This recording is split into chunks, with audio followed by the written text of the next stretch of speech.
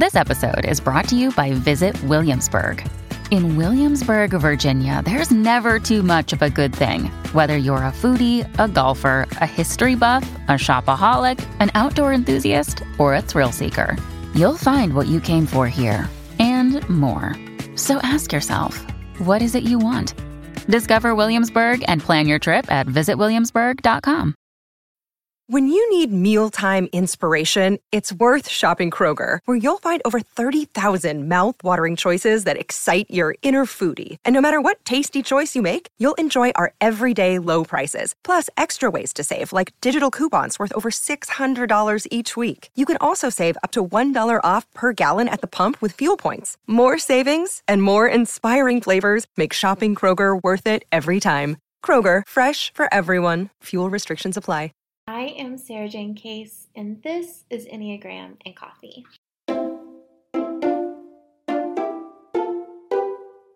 Hello, friends. Happy Wednesday. Today I am answering the questions texted in by you to the podcast phone number, which is 828-338-9127, by the way.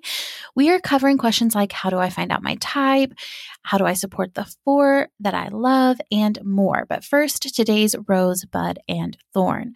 The rose for today is that I got myself a parking pass. I have lived in Asheville most of my life, and I've never had a parking pass downtown, but I finally got one, and it is so stress relieving just to always have a place to park. I cannot even tell you. My thorn is that this morning I had this interaction with a man that I just feel really sad about, honestly. So if you don't know this probably, but I have a background of working with people who are without homes. I've done a lot of work in that environment, especially when I was younger.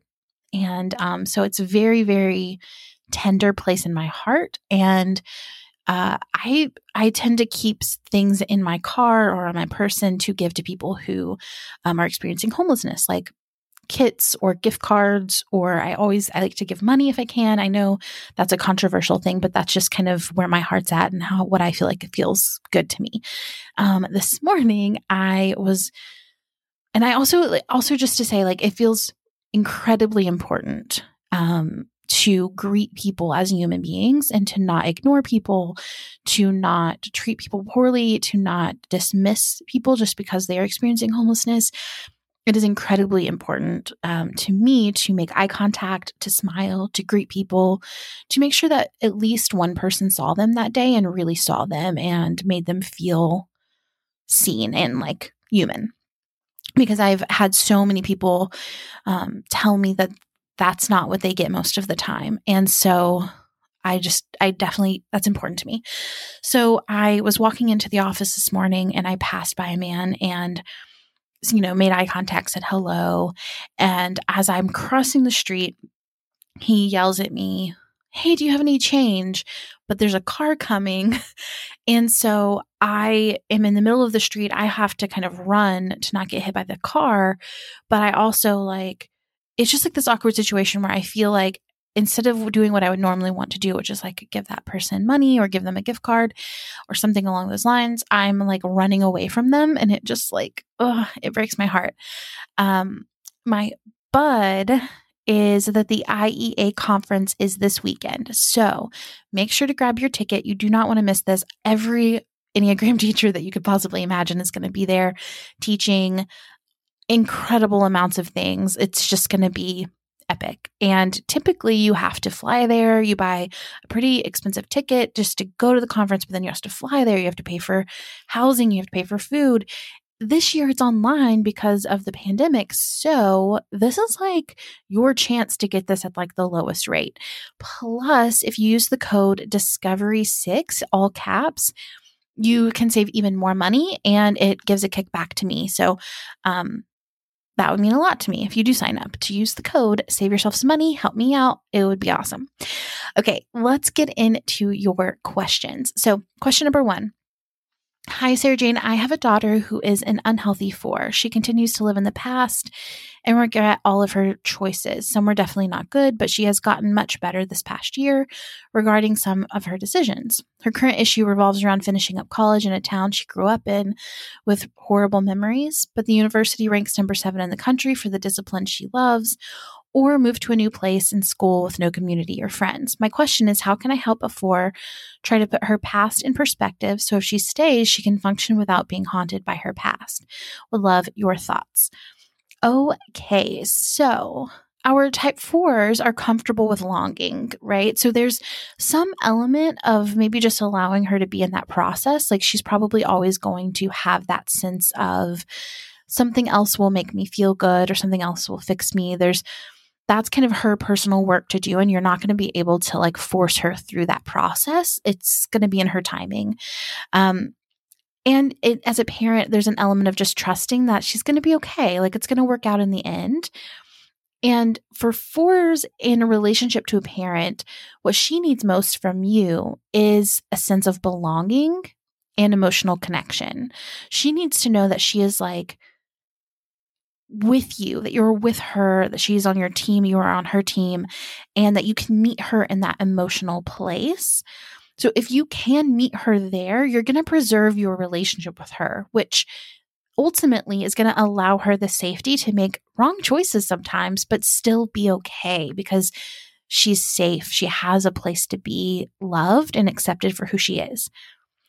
Now, in this particular situation, it would be beneficial to wade through the frustration with her, let her be negative about the current situation that she's in, mirror her pain back to her even. Like if she says, this town's terrible, you can say, I hear you saying this town is terrible. Like what's terrible about it? Let's talk about that.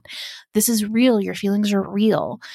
And only from that place, only after we do that, once we meet them there, we match their energy, we match their emotional pain back to them, then we can invite her into a conversation around what does she appreciate about the school and the town that she's in, believe her about both, and then kind of get into what problems does she think changing schools will solve, and then are there ways to solve these problems without changing schools?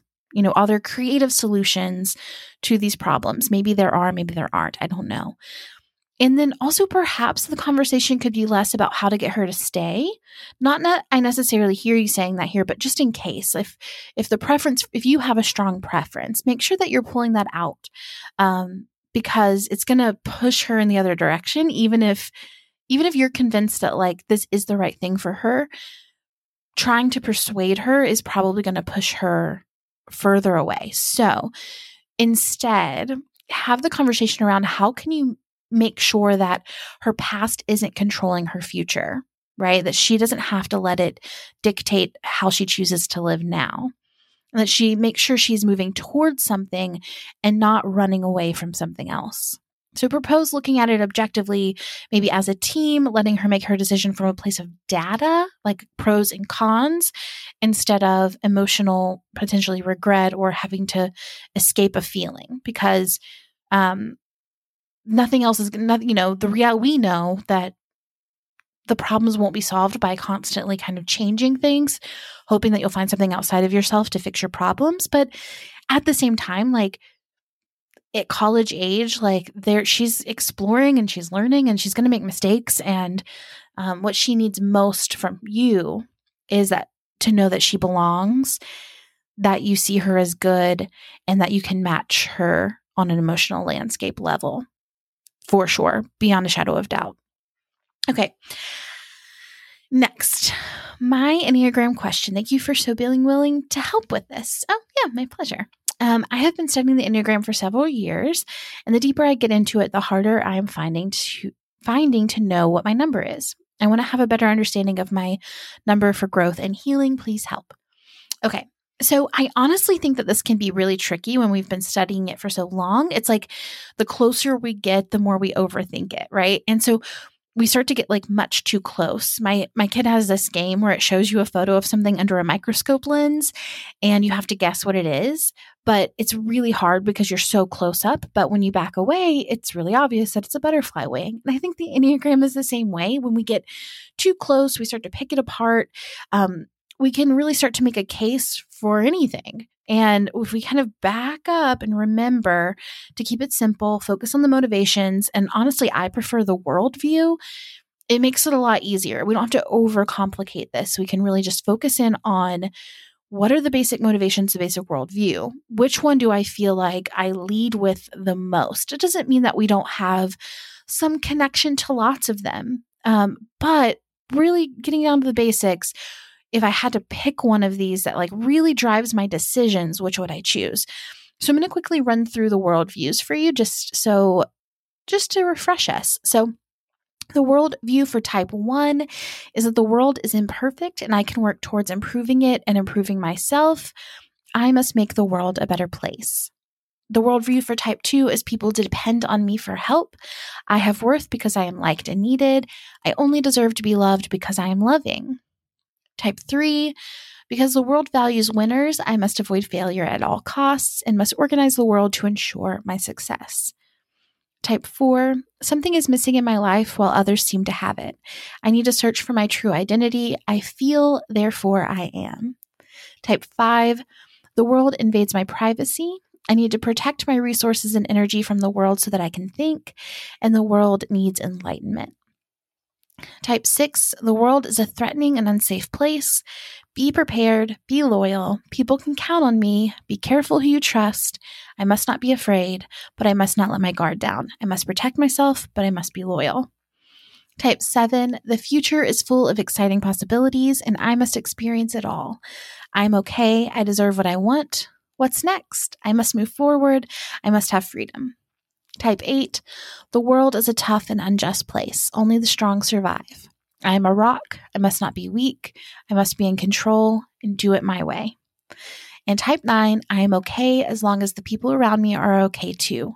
The world would be a better place if people could treat others with respect. I must keep the peace. I must be tolerant and accepting. And can't everyone just get along? All right, our next question. Hey, Sarah Jane, my name is Rachel, and I've been listening to your podcast and following your Instagram for some time and really appreciate your Enneagram work. Thanks. I was listening to your latest Q&A Wednesday, and after listening to your response about the individual in the workplace with a bunch of 5s, it sparked a question that has been lingering in my head for some time. This also stemmed from one of your recent Instagram posts about the pillars of growth and relationships. My husband is a 5 and I'm a 4, which I believe could be where our issues stem from.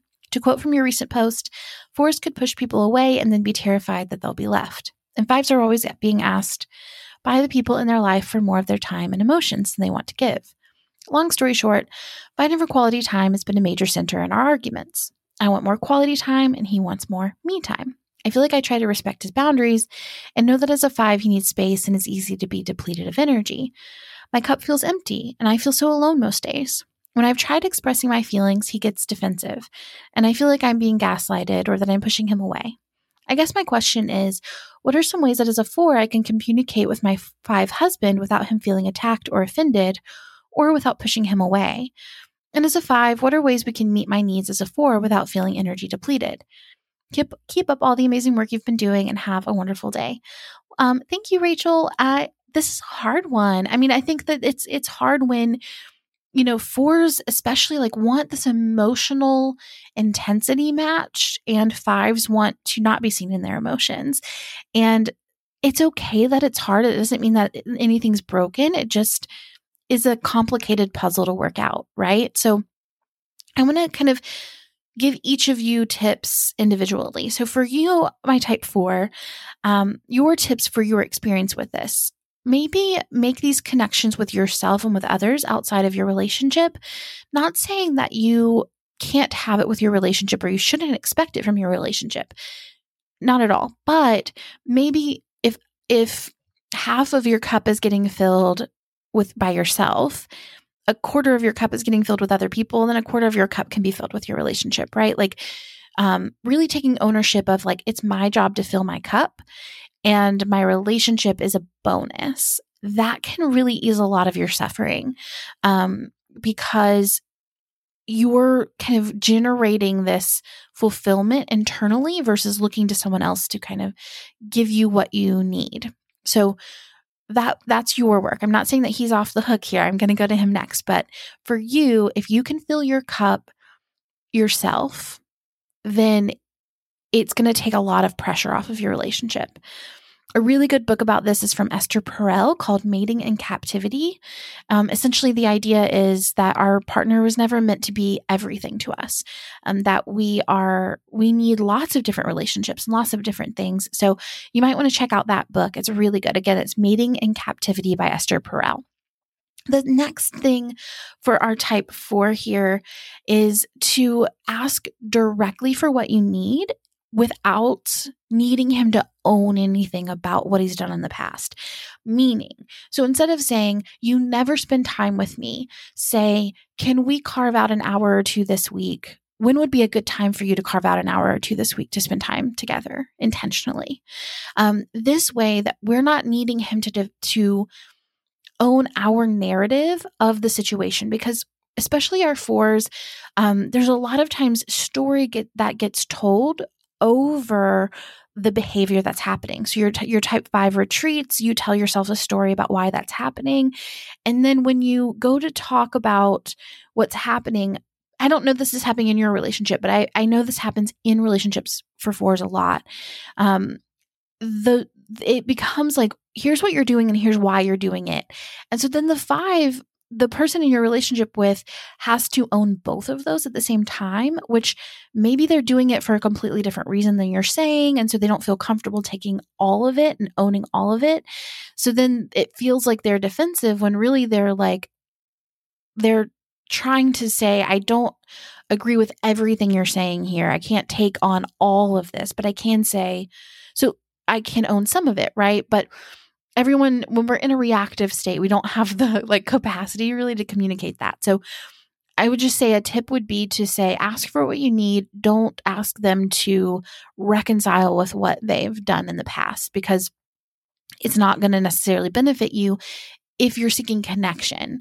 I'm not saying there's not room for that at times, but if you're seeking connection, if you're wanting to spend time together, that's not going to get you there. Okay. So for our type 5 husband here, he's going to need to figure out what is depleting him and what time he can commit intentionally to the relationship so that you guys can be on the same page about what to expect and end this cycle. So meaning, maybe there are things in this type 5's life that are depleting him that have nothing to do with the relationship, which are taking away from his ability to be present in the relationship. So if he can eliminate some things that are depleting him, that would be really beneficial. Also, if he can intentionally choose when to prioritize the relationship and communicate that effectively and saying, like, I have this much energy or this much time to commit to our relationship this season of my life, as I'm navigating X, Y, and Z, then you guys can be on the same page so that you aren't constantly wanting more and more and more and more. And then they're feeling like, because they're not giving you anything, right? So then you're like, give me more and more and more and more, which just makes them feel like they're being invaded upon more and more and more, which makes them pull away more. It just kind of feeds itself. So if you guys can communicate as much as possible ahead of time, what you, what to expect and what they can give and vice versa, then you can kind of put a little pin in that cycle and create a different way of navigating this. So a tip for that is just creating a little bit of routine, scheduling in your time together so that your type 5 has time to be prepared, because they can reserve their energy for what they have to do that day if they have notice. But spontaneous connection may be harder for our 5 because, again, if they've had a long day, if they've had to navigate a ton of different emotional landscapes, then emotional connection may be very exhausting for them. But if they know, okay, I have this intentional time with my spouse at the end of every day or one day a week, then they can kind of save some up, because that's kind of how they think of it, is I have this full cup of energy at the beginning of the day and every interaction I have is depleting it. And so I can save a little bit for these things that I've agreed to do. Now, if that doing this on your own feels impossible or feels like it's not getting you anywhere, couples therapy is so legit. And it's not too much to ask of a partner. And sometimes it's exactly what you need in order to have these conversations effectively. And I know if you have insurance, like this is an easy thing to sign up for. You just kind of say, like, I really need us to be going to therapy together. This is really important to me. This is a priority. It's not an easy conversation, but I will tell you that, like, that's a conversation I've had with my husband. That's a conversation he's had with me. And it's not fun to receive, but it's also life-changing when you do it, you know? And so if you can afford it, do it. If you can't afford it, there are some options. So openpath.com, you can find therapists who will take you on a sliding scale. And even BetterHelp.com does financial assistance to make it more accessible. So you can do either of those options for kind of a lower price therapy option for you. So good luck with that, and sending you all the good reconciliation, emotional connection vibes I have. Our final question for today is, hi, Sarah Jane. Thanks for your wonderful podcast. I'm an Enneagram 2 and strongly identify with all aspects of this number. However, I do not resonate strongly with any of the subtypes. Different aspects of each subtype are true of me, but there does not seem to be one that really rises to the top. What does this say about me? Am I still a 2 if I don't have strongly identified subtype? How do I continue to grow as a 2 if I don't have a clear subtype? Thank you again, Erica. Hi, Erica. I'm curious which version of subtypes you've learned. So there are a couple of different schools of thought on subtypes, and that could impact the way you're experiencing them. Now, I texted you, so I know that you have learned from Beatrice Chestnut, specifically on like podcasts and online research. And the way that she teaches it is the idea that the full Enneagram is 27 unique subtypes. So and that's like each type paired with their subtype creates a new individual intricate type. Now, there are other schools of thought that your subtype is an overlay of your type, meaning it's similar to wings in that your dominant type is primary, and then the subtype is like a flavoring on that. The narrative tradition teaches that self-preservation types are warm and inviting. Sexual types are hot and connective and intense. Social subtypes are cool and standoffish. And sometimes that's a helpful place to start. However, it's a bit of a contradiction to Beatrice's book, which is based off of the work of Claudio Naranjo. In my opinion, as I'm officially solidly a social subtype, but many would say I'm very warm as a person. So I found it kind of confusing. So according to the narrative tradition, I would be a self-pres type. And according to Beatrice's work, I would be a social subtype. So all of that to say, I personally teach and subscribe to the method that Beatrice teaches. It's more in-depth and helpful, in my opinion. If you haven't already, though, I do encourage you to read The Complete Enneagram by Beatrice Chestnut, as it offers a level of depth that you can't really get from the podcast or Instagram or online research. It's full chapters on the subtypes and is so clear and specific that it can be really helpful, because maybe what you're missing is the intricacy that, you know, as you learn your type on the Enneagram, it offers you so much depth. And I think Beatrice's book offers that for the subtypes. And even hearing Beatrice talk about them, it's super helpful, but it's also, there's just so much rich goodness in the book that can get missed, when you're doing a presentation or something like that. So if you haven't read the book, I would highly encourage it if you are looking to identify your subtype that way. But finally, I say, read the book. And if you still aren't set on your subtype, I think that's okay. Really just ask yourself, what are the pain points of my life, and how does being a type 2 impact that? In what ways does releasing the pressure to earn love allow me more freedom and joy? Because that's the goal, right? The goal is to ease your suffering through the Enneagram, ease your struggle, not respond as much as, not be reactive, and create a little bit of space between kind of who you are and how you think you have to be. And so you don't really, in my opinion, have to know your subtype for sure right now in order to do that work, right? The subtype is going to offer you a little bit more depth and complexity if you want it. But you can still start from where you are. However, if you do, everyone listening, not just Erica, if you want to learn more about subtypes, you might want to check out my workshop at the IEA conference, which is breaking down subtypes in detail for you. The link to sign up is in the show notes, and you again used code Discovery6, all caps, for a discounted rate. As always, it's an absolute joy to create this content for you, and I will see you tomorrow for the next episode.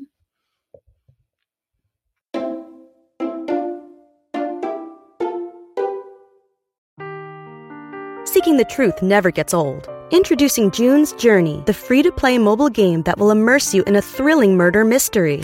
Join June Parker as she uncovers hidden objects and clues to solve her sister's death in a beautifully illustrated world set in the Roaring '20s.